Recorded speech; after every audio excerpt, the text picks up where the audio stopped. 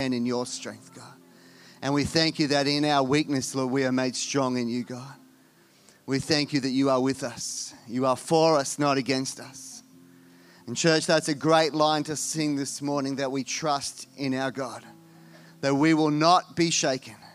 And it's something we need to declare over our lives again and again, that our hope is in him and we can trust in him. He's a good God. Amen? Amen. Why don't you take a seat? Thank you, team. It's good to be back in church together. Although we were in church together last weekend in the park. That was good. I scored a few sixes against the kids. That was fantastic in cricket. It's always good for the self-esteem to have a 5-year-old bowl against you. Oh, yeah, I can have that. Thank you, Andy. Thanks, mate. Put that there. Keep them guessing. Hey, a few things before we preach this morning. Just want to update you on a couple of things and then share a message with you this morning. First one is our Count Me In, which is up on the screen right now. For those of you that don't know, once a month I just give you an update on how we're tracking as a church. At the beginning of the year in February, we set out our vision and our goal for our Count Me In giving, which was everything to do with Real Care, which is our local care arm, is our building, which is our community centre, all of our local stuff, all of our national stuff, the Indigenous stuff, the stuff overseas that we want to give towards. We set a goal for the year of $125,000 that we as a church would give to Count Me In, and that would contribute to all those things. And so far, well, the end of September, our total is $77,199.80. Yes, you can give a big clap for that. That is fantastic. So we are on track, but we still have a way to go. We've got 3 months between now and the end of the year to aim towards our target. So I just want to encourage you to keep giving into those things so we can continue to do those amazing projects. Some of them are local, some of them are overseas. Some of the overseas stuff, speaking of which, is what Josh and I have just returned home from. So last week we got home from 2 weeks in Sri Lanka and India, and people have been asking how it was, and the answer is very, very good. But the longer answer, I'm just going to spend the next few minutes just giving you a little bit of a, just an idea, because some of you people have no idea what it's like over there. If my head wobbles a little bit while I do it, just forgive me. You're just blending in with the culture. I had to remind myself to use a fork when I got home, because you eat with your hands over there, which is a lot of fun. I reckon every kid should go to India just so they can be allowed to eat with their hands. Make sure you use your right hand, though, because you might want to cause a little bit of offence. All right, first few days we were in the hills of Sri Lanka. We're up in the hills of Sri Lanka with Pastor Stephen Joseph. He is that man there in the middle. He is a short man in size, but he is a giant in the kingdom of God. He has 24 churches across the nation of Sri Lanka. He is a great man. And the hills of Sri Lanka, he has a church, and that's where we went. That's where he has one of his branch churches. That's where all your Dilmah or your Lipton or your tea comes from. And we got to minister amongst those who work in the tea plantations. So it's a beautiful spot, but we got to, at night, we'd go into these house meetings, which is the next slide. And you got to imagine a room like a bedroom, like a small bedroom, jam-packed with people. Like you can see that shot there on the left of just, 40 people into this little room, jam-packed, all hungry for God. On the first night, we went to a place, and the room was about 30 people in this room. Half of them were Christians, half of them were Hindus, believing in other gods, but were hungry because they wanted to know what was being said. They'd never had a meeting in that little village before. We were the first guys to be able to go in there with the team and have a meeting. So we preached, we prayed for them, they sung some songs, and at the end of the night, people that walked in that room that were Hindus chose to give their life to Jesus that night. And that's fantastic. But the best thing is, I asked him, what happens next? He goes, now weekly we'll start a meeting in this home. So every week there'll be a life group now meeting in that home, which will connect to the church, which is about 20 minutes away. And that's how they grow the church over there. They start a meeting, use the white people, and then have a life group from there the next week. So we did that for a few nights in the hills, praying for people, preaching, and that was fantastic. Then we went to Stephen Joseph Church, which was on the Sunday. This is back in Colombo, or a suburb called Ragamar. And he is a big church, and he has 3 services. Get ready. What time, Josh? 6 a.m. 6 a.m. You imagine that on Daylight Savings morning. 6 a.m. service. Then they have an 8 a.m. service, which is an English-speaking service, which Josh got to preach at. Fortunately, a friend of ours, Wayne Heinzen, who's a pastor from Newcastle, he was in Sri Lanka at the time, and he volunteered to do the 6 a.m. So we said, you go for it, mate. I don't want to take away that blessing from you. We will be there on the front row to support you, but he preached the 6 a.m. Josh did the 8 a.m. English service, and then I spoke at their 9:30 service. So they've got a big church, and it was a fantastic morning. I even got to do a baby dedication. You can see up there on the top right-hand corner. Yep, that was me, baby dedicating. It was the first of 2 baby dedications for the trip, but it was a great morning with Stephen. Then we flew over to India, and we went to a place called Tirupattur. On the first day, we did a combined churches meeting and another baby dedication, and have a look at that for a bowl of rice. You know how we have the table after church? This is just the table on steroids, because there's just this huge, this bowl of rice, like big, high thing, and there was lots of people fed from that. So it was a combined churches meeting, which was great. We preached at that. And then we visited a children's home called the Haynes Children's Home, who, when I first started going to India, which is the next slide, this home was like about 20 kids, and it was a bit run down. There wasn't much, but now there's over 60 children. There's a boys' dormitory and a girls' dormitory of children that are living there. Some of them have no parents, some of them have one parent, some of them have parents who are unable to look after them. There's kids in the home whose parents are both blind and are begging on the street, so they're not in a position to raise their children, so they're in this home. So they had a worship night, and we got to be a part of that. Got to share a little bit of a story with them, and the best part was we got to pray over them and with them, and just watching them worship was just a special night to be a part of. So that was a real good part of our trip. From there, we got on our overnight train. Yes, and every time in India, I've been there so many times, and we try and figure out, because the train's got 20 carriages, and like, okay, which end of the train is our allocated coach? And we always get it wrong. The last 2 times I have run the length of a platform at night, because it only stops for 2 minutes to get on at the right spot. Anyway, we got on 2 coaches away from where we had to by the time it was leaving. We got to our spot and we made our overnight train. We went to a town called Vijayawada, and the first night we were there, we went to a church in a slum area. And in this slum area, there's a church, and what they do is 5 nights a week is they run a free English tuition for the kids in the slum area, and then give them dinner. So they do that for free for the slum kids in the area. And we just, again, got to go visit with them, pray with them, sing some songs, and just hang out with them. But I loved it. They were in the middle of a slum area, but they were providing some just basic great things. And again, these kids aren't Christian kids, they're Hindu kids, but many of them, the families are now coming to church and are joining the church because of the kids being ministered to and being blessed. So it's a great ministry to be part of. It was funny, we were in a small room next door to the church, because the churches actually had been demolished. The church was falling apart, and so what they did was they go, all right, we need a new building. So they knocked down the old one, and now there's just the rubble, and now they're like, okay, we're just going to rent the building next door till we can raise the money to build the building there. So at the moment, they're in a rented facility next door to the church, but $20,000 builds them a new church in the middle of a slum area. Anyway, we might look at how we can help them with that, because that would be a great thing to do. They're in a slum area doing that. Where are we up to? The next day we did a pastors meeting. So these pastors, there's a guy, Matthew Thomas, and he has 700 pastors across India, and he pastors them. So he's not their boss, but he just looks out for them, cares for them, is like a spiritual father to these guys who are in villages and remote places across India, facing huge persecution. The government in India has said that by 2021 they want all Christians out of India. That's what they've made it their mandate.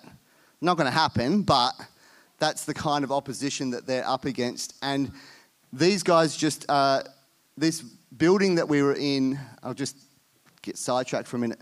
The building that we were in, the pastor, when he first went there, he was there for a little while having church in his home, and he went into the village one day. And when he was in the village, his next door neighbour was a Hindu, didn't like what he was doing, and burnt his house down because he was a Christian. Anyway, he came back, fixed it up, put a tent up, lived in the tent, had church in the tent, now has the building. Then his neighbour got sick, and was unwell, and the pastors are to care for him and feed him and look after him.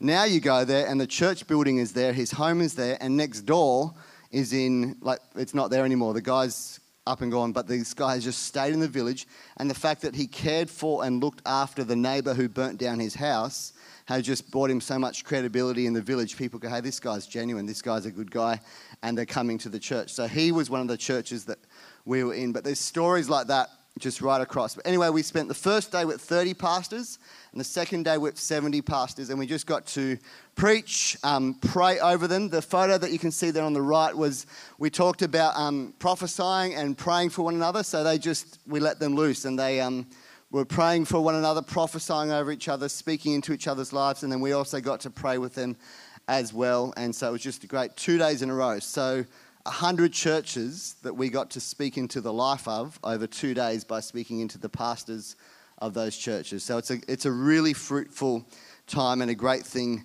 to be a part of. Then we went and did a Sunday morning church service. I didn't do a baby dedication. It was a little bit disappointing. I didn't get to do one after getting used to doing baby dedications, but that's okay. We tag team preached. They said the preaching's an hour and a half. So how are we going to do that? And so Josh did the first half and I did the second half. So that was good. And then we finished up with, our last night, we were in Hyderabad, and we went to Hope UC, which is in Hyderabad in India. And they run their services in English, and it's really good because they are reaching Indians that are got an education, that are a little bit more higher class. And I've always said India's got a huge population, and there's always going to be poor people in India that need ministering to. But the way that India is going to be reached is by middle-class Indians and people with a little bit of influence, a little bit of money, reaching their own nation. And so churches like Hope UC are fantastic because they're reaching the influencers, the people in the high tech, in the universities, in the film industry. They're reaching them with the goal of them being able to reach their nation. So it was great to, also really good to go to a service in English where you knew what was going on. That was a nice change after 2 weeks of interpreting. So anyway, it was a really, really good trip. Some great opportunities for future teams, but also for future partnership. $200 a month sponsors a church planter, someone who will go out into a village and pastor a town or a region. $20,000 builds a new building for that church in the slums area. So there's great opportunities for us as a church to look at how we partner with them. For those of you that don't know, I was born in India, so going to India is just like going home. But it was Josh's first time in India. So I'm going to get Josh to come up quickly and just get him to give his perspective on India and Sri Lanka. Awesome. If anyone knows me, I love food, if you can't tell. The food was incredible. I love spicy food, so that was very good. But I think the thing that hit me the most when we were in India was like Lottie was saying, that persecution against the Christians. Like, we're here and we can worship freely. Like, we can do what we want, really, with like religion and all that kind of stuff. But the government's made it their mandate to kick out all Christians, and it was kind of confronting that whole fact that, well, you can get hurt for being a Christian here, and as a tourist, you're not allowed to be involved in any religious activity. And it was quite confronting for me, and I was kind of, okay, this is a bit much, but it was eye-opening. And then watching those kids and the way they worship, it was amazing. Like, just seeing them be able to worship and then open up everything they have. And there were these little boys, and they were just in tears because of what God was doing in their life, and it was heartbreaking. It was amazing. And yeah, and it was very hot. The hills was nice. That was nice and warm. Well, nice and cool. But yeah, that's about it, really. Very good. Thank you, Josh. It's good having someone big and tall to follow through in the crowds at the train station. I'd say, Josh, we're going over there, and you lead the way, and I'll just tuck in behind you and go on the slipstream. It's fantastic. Very good. All right. If you're interested about India or Sri Lanka, come and talk to me, because it's something that we'll continue to do in the future. This morning, though, we're going to read a story from the Bible. And we're going to look at a story where someone had an interrupted night of sleep. very appropriate on daylight savings morning where we may have had a little bit less sleep. But I need my helpers for this. So, Sonny Lott and Josh Davey. This is you, Sonny. That's your bed. And Josh, you're over there in front of the drum kit. All right, have a lie down. You don't have to get in it, just lie on top. There you go. Josh is over there having a sleep. You're paying attention, kids? You can maybe yell out in this if you want. Okay, we're looking at the story. That's right, don't get too comfortable, mate. We're looking at the story of Samuel in the Bible. Samuel over here is going to be referred to from now on as Sonny because it's just a little bit easier for me. And over here is old man Eli. We might call him Josh every now and again. His eyesight is fading and he's an old man. He's serving the temple. Now look, it might be up on the screen if you want to follow along. It's from 1 Samuel 3, but I'm just going to improvise a bit and tell the story in my own words, if you're okay with that. If you want to read exactly what happens, 1 Samuel chapter 3, the first 10 verses. There's a young guy, his name is Samuel, and he's in the temple of God. His mum is Hannah, who we've looked at before, who cried out to God asking for a son, and God gave him a son. And as a return, she said, I'm going to give him back, and he's going to serve the house of God all the days of his life. So he is serving in the temple with Eli, Josh, the priest. And one night, Sonny is sound asleep. Snore. Okay, he's sound asleep. And he hears this voice. He hears the voice. Sonny, Samuel, Sonny, wake up.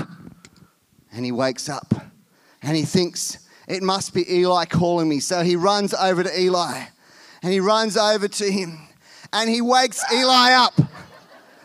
He wakes him up and he says, Eli, Josh, what do you want? And he goes, what are you waking me up for? I don't want anything. Go back to bed. So he sends him back to bed. Anyone ever had kids wake them up in the night? You can relate to this story. So Sonny goes back to bed and he's sleeping again and all is quiet. And then all of a sudden, Sonny hears, Sonny, get up. And he goes, Eli's woken me up again. So he runs back across to Eli and he does a stage dive on his head. No, he doesn't do that.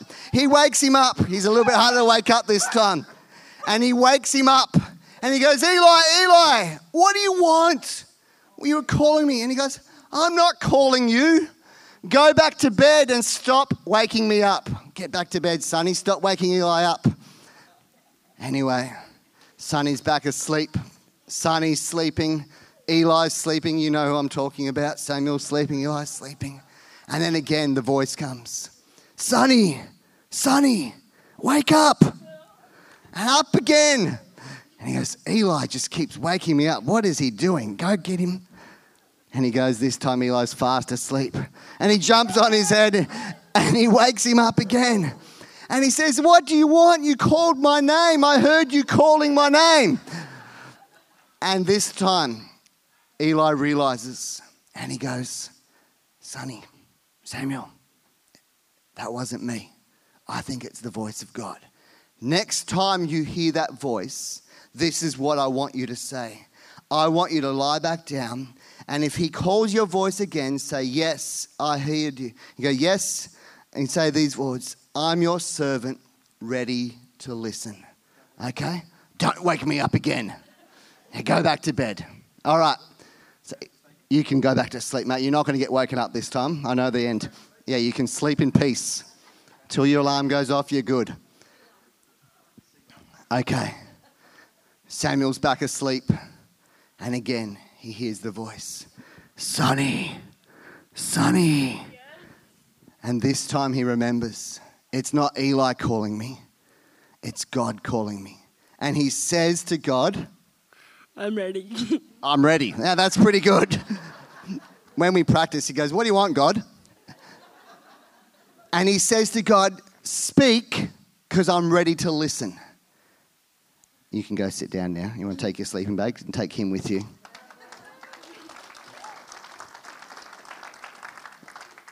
He says, speak. These are the words in the Message translation. It says, speak, I'm your servant, ready to listen.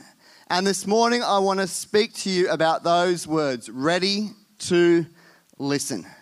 We read that God did speak to Samuel that morning, that night, in the middle of the night. He spoke to him and he revealed to him things that would happen in the future that hadn't happened yet. He told him about what was going to happen in the land before it had happened, and it came to pass. If you read, this is another verse in the Bible, Jeremiah 33, you'll know that God actually wants to speak to us, and he wants to reveal to us things that haven't happened yet. It says this, Jeremiah 33:2, this is God's message. The God who made earth, made it livable and lasting, known everywhere as God. He says this, call to me and I will answer you. I'll tell you marvelous and wondrous things that you could never figure out on your own. Samuel is a young boy. He doesn't know what's going to happen in the future. He's just a young guy serving in the temple. But God speaks to him that night and reveals to him stuff that will happen in the future, and it comes to pass. God speaks to him and shows him what's going to happen. Samuel grows up and becomes what's known as a prophet. Someone who God would speak to the nation through. God would speak to Samuel and Samuel would speak to the nation of Israel. He was God's voice to a nation. But at an early age, as a young kid, he learnt to hear the voice of God. Back then, in those times, that's normally how God would speak to his people. If God wanted to speak to his people, he would speak through a prophet like Samuel, through many of the prophets in the Old Testament. But the thing is about today is he speaks to us directly. God speaks directly to his sons and his daughters. And Jesus talked to his disciples and he said about how this would happen. He said in John 14, he said, ask and I will ask the Father and he will give you another advocate who will never leave you. He is the Holy Spirit who leads into all truth. The world cannot receive him because it isn't looking for him and doesn't recognize him. But you know him because he lives with you now and later will be in you. We have an advocate. We have a Holy Spirit and it leads us into all truth. Verse 26 of John 14 says this, when the Father sends the advocate as my representative, that is the Holy Spirit, listen, he will teach you everything and remind you of everything I have told you. There is a God who wants to speak to you and he wants to speak to me. It's actually quite incredible when you stop and think about it. You know, many religions around the earth, they worship a God. They worship a God and he's up here at this level. And they think he's just the Almighty and he's just nothing better than him. But they would never even dream that they could have a conversation with him. They'd never even dream that they could have a relationship with him. But our God, the King of Kings, the Lord of Lords, the one who is God, he actually has a desire to communicate with you. He has a desire to hear you speak, but also a desire to speak to you. The creator of the heavens and the earth, the Almighty God, the one we worship, the one we praise, wants to communicate to you, wants to speak to you, whether you're young or old, whether you're educated or not, whether you've been a Christian a long time or a short time, he still wants to speak to you and I. A.W. Tozer said this, it is in the nature of God to speak. It's in his nature. He's not a silent God. He's not a mute God. He's a God who speaks. But the challenge for you and me is this. Can we hear him? Are we listening? You know, the other day, Lozzie stopped and she said these dangerous words, you weren't even listening, were you? And I thought, that's a pretty weird way to start a conversation. And some of you can relate to that. But what do you like at listening to the voice of God? What do you like at hearing the voice of God?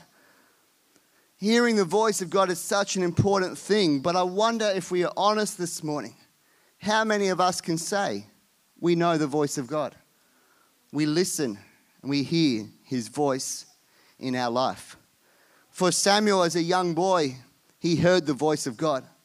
Now some people say it was an audible voice. He actually heard a voice physically. And others say no, it was more of a dream or a vision. There's no doubt that God does speak in an audible way to some people. But for most people, most of the time, we don't hear an audible voice. I'm not saying it doesn't happen. It's just the most often way is not that way. So how do you hear the voice of God if you can't hear the voice of God? That's the question I'm asking this morning. Does that make sense to you? How do you know God's voice if you don't actually hear audibly him speaking to you? How does God speak to you today?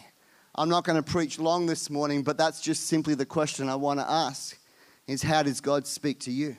It's actually a really good thing to talk about amongst family, amongst your life group, amongst your friends. Not just today after church when having coffee, how about the weather, or what are you doing in the holidays? But it's a really good question to ask and learn from each other. How do you hear the voice of God? How does God speak to you? When was the last time God spoke to you? What did he say? How did you know it was God and not your wife? Get those two mixed up sometimes. How did you know it was God speaking to you? Because we've got to learn from each other. It's a great thing to discuss. And the thing is, it's different for all of us.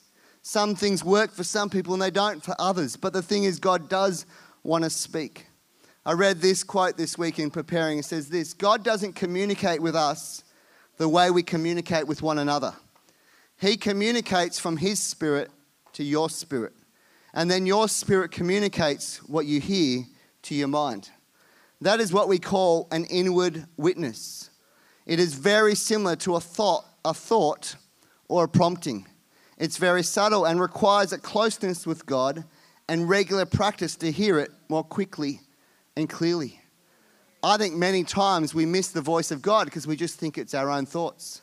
And sometimes it is our own thoughts. He's just got into our thoughts. How do you recognize? How do you know it? How does God speak to you? Have you heard the thing before of the still small voice that's talked about in the Bible? Sometimes it's simply that. It's that thought in your head, and it's God putting that thought there, and it's him speaking to you. Other times it's a dream or a vision. Other times it might be an audible voice, but the thing is, God is speaking to us. I just want to share just some thoughts this morning, just some practical stuff, hopefully, on how we hear God's voice. And you might be sitting there and going, that doesn't work for me, and there might be other ways, and that's okay. First thing I want to talk to you about is this idea between a relationship and an appointment. Who here's ever had an appointment with someone? Doctor's appointment, dentist appointment, taxman appointment, whatever it might be. An appointment you make, you set a time, you set a date, you set a place, and you have an allotted amount of time, and usually then you have to pay, and it's finished. It's usually how it works. And if you want to speak with that person again, you need to make another appointment to speak to them.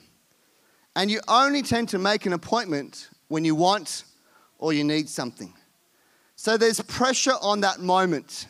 There's pressure on that half an hour or that hour or that 15 minutes, that allotted amount of time that you've set for an appointment.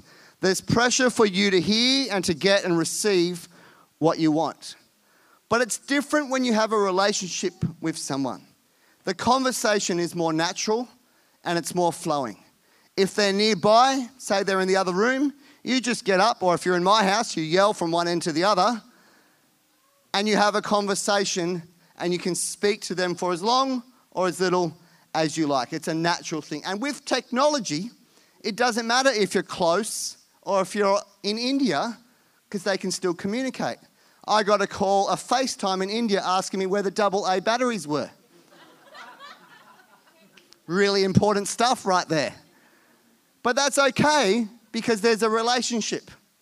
Because there's a relationship, we can just communicate on the fly. It can be quick, it can be natural, and it can be flowing. And here's the thing. Appointments with God are really good. But the thing God desires the most is a relationship.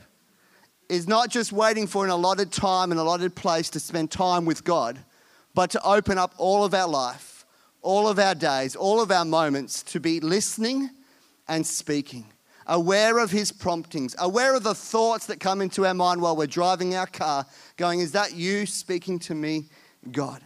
To be in continual communication, listening for his voice and his promptings throughout the day, and not just speaking to him when we need or we want something. You know, if we only go to God when we need or we want something, the pressure is on. Now, I consider myself to be a pretty funny sort of guy. I've got a good sense of humour. If you agree, say yes. If you don't, be quiet. But every now and again, Loz will say, tell me a joke. And I'll freeze. I don't have a joke. I can't just produce on demand. But if we go about our day and just have conversation and stuff happens, I'll make some pretty funny comments along the way. I'll give you some pretty humorous commentary of the day's events on the fly. But in the moment of that pressure time, I can't do it. It's like when your wife says to you, let's have a deep and meaningful conversation. I can't do it. But hopefully, as the day goes on and as life is happening, conversation will flow because I'm not putting the pressure on the moment and the time. And it's like that with God. If some of us are only speaking and communicating with God in an allotted time and place, we're putting so much pressure to hear from God, to get the direction from God, to get the answer from God. Whereas if we would open up our life and just say, God, I'm always ready. I'm always listening. I know that you're always listening to me, and I want to make my life always open for you to speak to me. Imagine how much more natural and flowing it could be, how much more of a relationship rather than an appointment with God. Now, I'm not saying appointments with God are not good. I actually think we need them. I actually think it's really a healthy exercise to put some time and some space in your week, in your day, where you go, God, I'm just going to remove the distractions. I'm going to put the technology away. I'm going to find the off switch. You know your phone has an off switch? You know, teenagers, it actually has an off switch on your phone. It's an incredible device. It can actually power off for a little while, not just run out of batteries. You can turn the thing off. I know. But in that time, making some time, what do? Sometimes it's good just to be still, just to be quiet. Sometimes people like to sit in nature because it helps them, looking at the lake or the ocean or the river or the trees or the mountains or whatever it is, their garden. Just a quiet place just to be still and know that He is God. Sometimes it'll involve opening the Word of God, the written Word. God speaks to us through that. I'm actually going to do a message soon on how to read the Bible for God to speak to you, not just for it to be words on a page. But God speaks through His Word. Other times it's music. If you're like me, you can't sing, you can't write music, you can't do anything remotely close to music. But I can listen. And sometimes if I just put on some worship and appreciate someone else's songwriting gift and ability, I can let God speak to me through that. Sometimes it's journaling. Some people are good at writing down and recording the thoughts that they think of God speaking to them. They record it. Or they write down their prayers. Or they read a verse that spoke to them that day and they just record it. They keep a record of it so that they can see the relationship building with God. There actually is so much value and merit in taking some time and saying, God, I just want to be in your presence. I want to pray, but I also just want to hear your voice. I want you to speak with me. I actually think that when we do this on a regular basis, it helps us hear His voice during the busyness of life. A lot of people like to do it first thing in the morning. Others can't do it first thing in the morning. They like to do it the last thing before bed. Others take it in their lunch break, whatever it is. But it's just a time in their day where they just try and remove the other voices, remove the other distractions, and just say, God, I just want to spend time with you because I know I want to hear your voice. And by doing it for an allotted amount of time, having that appointment, you're actually opening up your spirit and your life for the rest of the time to hear His voice. It's kind of like they work together. And I just want to say this, don't limit your communication with God to just an appointment. But at the same time, don't limit it to just on-the-run communication either.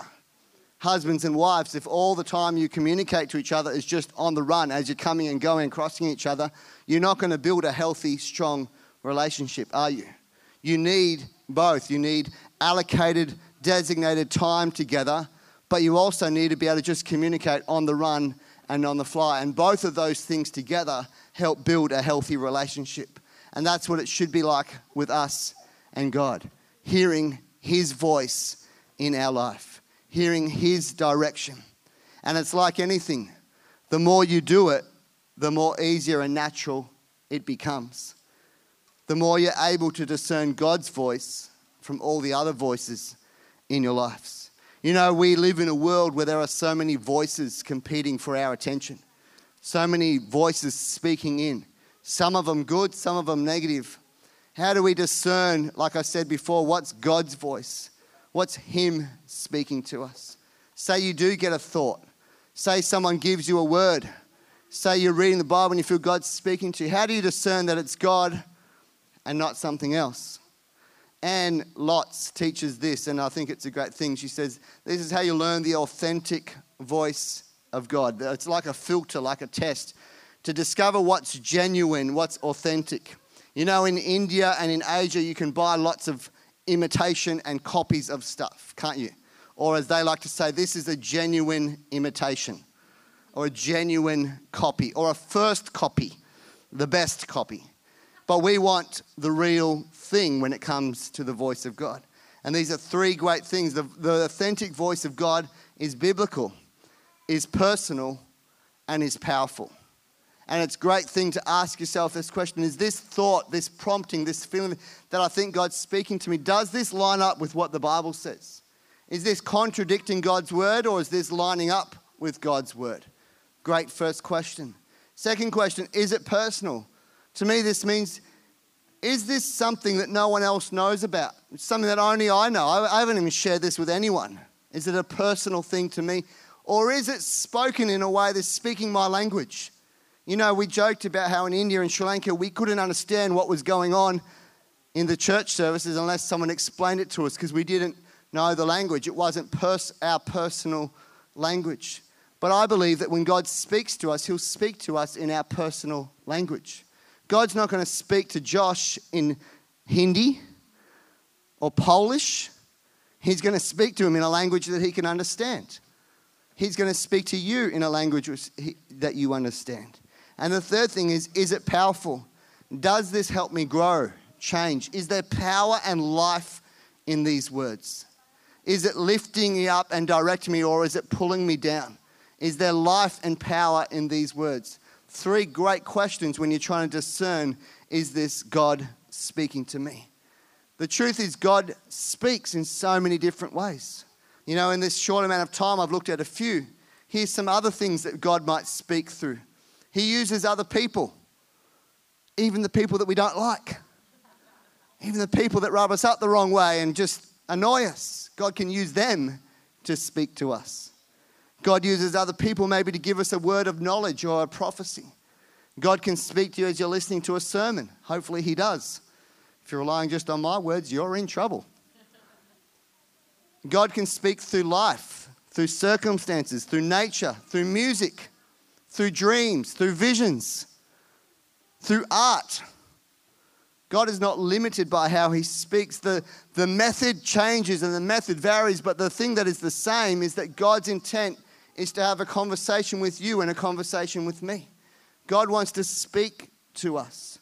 The method changes, but the intent is the same. He wants a relationship. He wants a two-way communication. Revelations 3:20 says this: "Look, I stand at the door and knock. If you hear my voice," big question, if you hear my voice, "and open the door, I will come in and we will share a meal together as friends." This letter was actually written to the church. It was written to Christians, written to believers, saying, hey, I want to be part of your world. I want to communicate with you like friends do over a meal together. Let me in. It applies to you and to me. This morning, the simple question, and I'm going to finish soon because we're going to just spend a bit of time. How do you hear God's voice? Do you hear God's voice? When was the last time you felt that God spoke to you? I actually believe that God is always speaking. God is always communicating. It's in his nature to communicate. The issue is always with us. Not trying to be something so that God speaks to us, but just simply slowing down, tuning our ear, saying, God, I'm ready to listen. Like Samuel said to God that day when he finally realized that it was God speaking to him.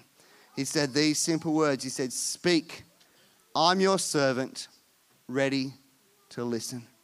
I wonder how many of us are ready to listen. This morning, my intent was twofold. One, I want to start the conversation. I want you to have this conversation this week with someone in your world. How do you hear from God? Husband and wives, brothers and sisters, friends, life groups, whatever it might be, people in your world. Ask them that question. How do you hear from God? Learn from each other. That's the sort of stuff we should be talking about as a community of faith, encouraging one another on. How do you hear the voice of God? But the second thing is, I want us to spend a moment right now just being still and allowing God to speak to us. If I could have the team come. As the keyboard plays this morning, I want us to be quiet and I want us to be still. Maybe you want to close your eyes. Maybe you want to have a pen and paper in your hand. But it's just going to be a minute or two. Some people struggle with silence because we're so used to noise in our world. But we're just going to let the keyboards play. And as the keyboards play, we're going to make the words on the screen our prayer. Speak, God. We are your servants. We are your kids, your sons and your daughters. And we're ready to listen. We believe you want to speak. And we're just going to be still for a moment. Be quiet for a moment. And believe that you want to speak to us here today in this place.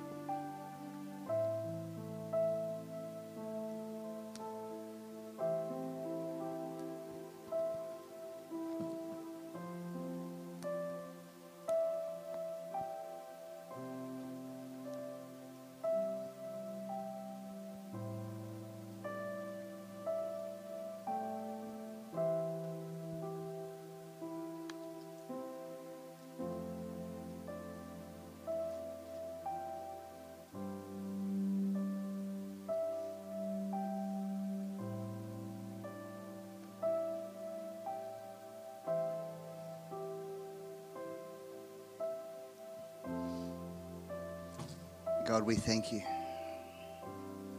We thank you that you are speaking. We thank you that it's in your nature to communicate. And we just pray that even in this moment, we would hear your voice.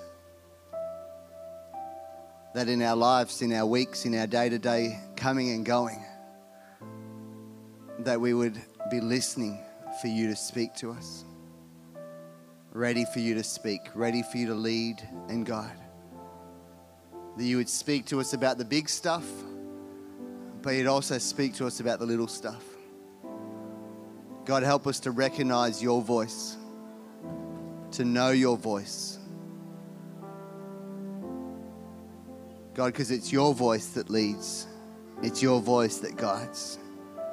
We can call to you and you answer and you'll show us great and mighty things, things which we do not know yet, God, but you can reveal to us. Thank you that you want to speak.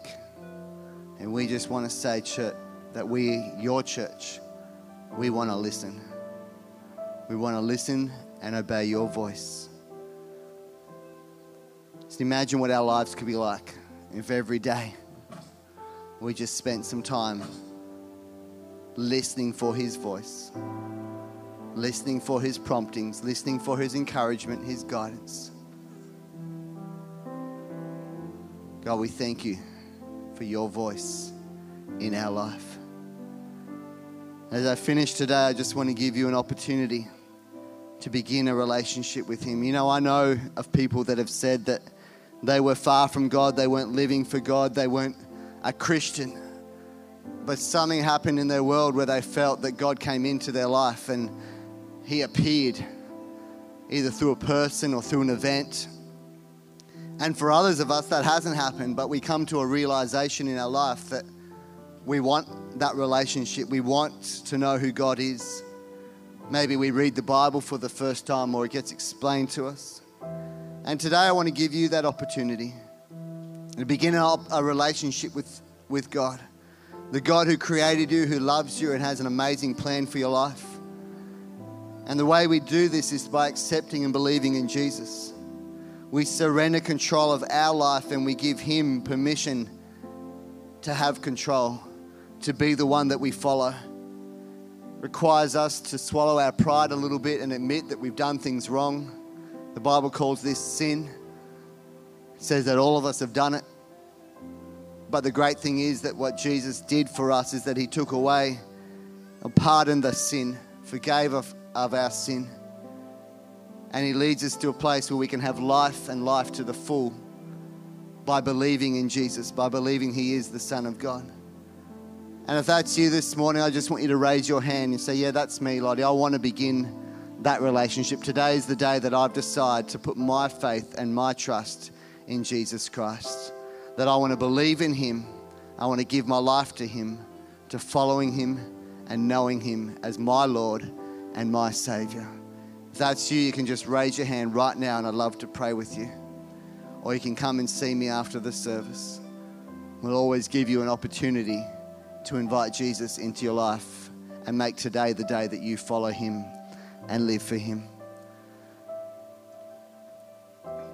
God, we thank you for your salvation that you give to us.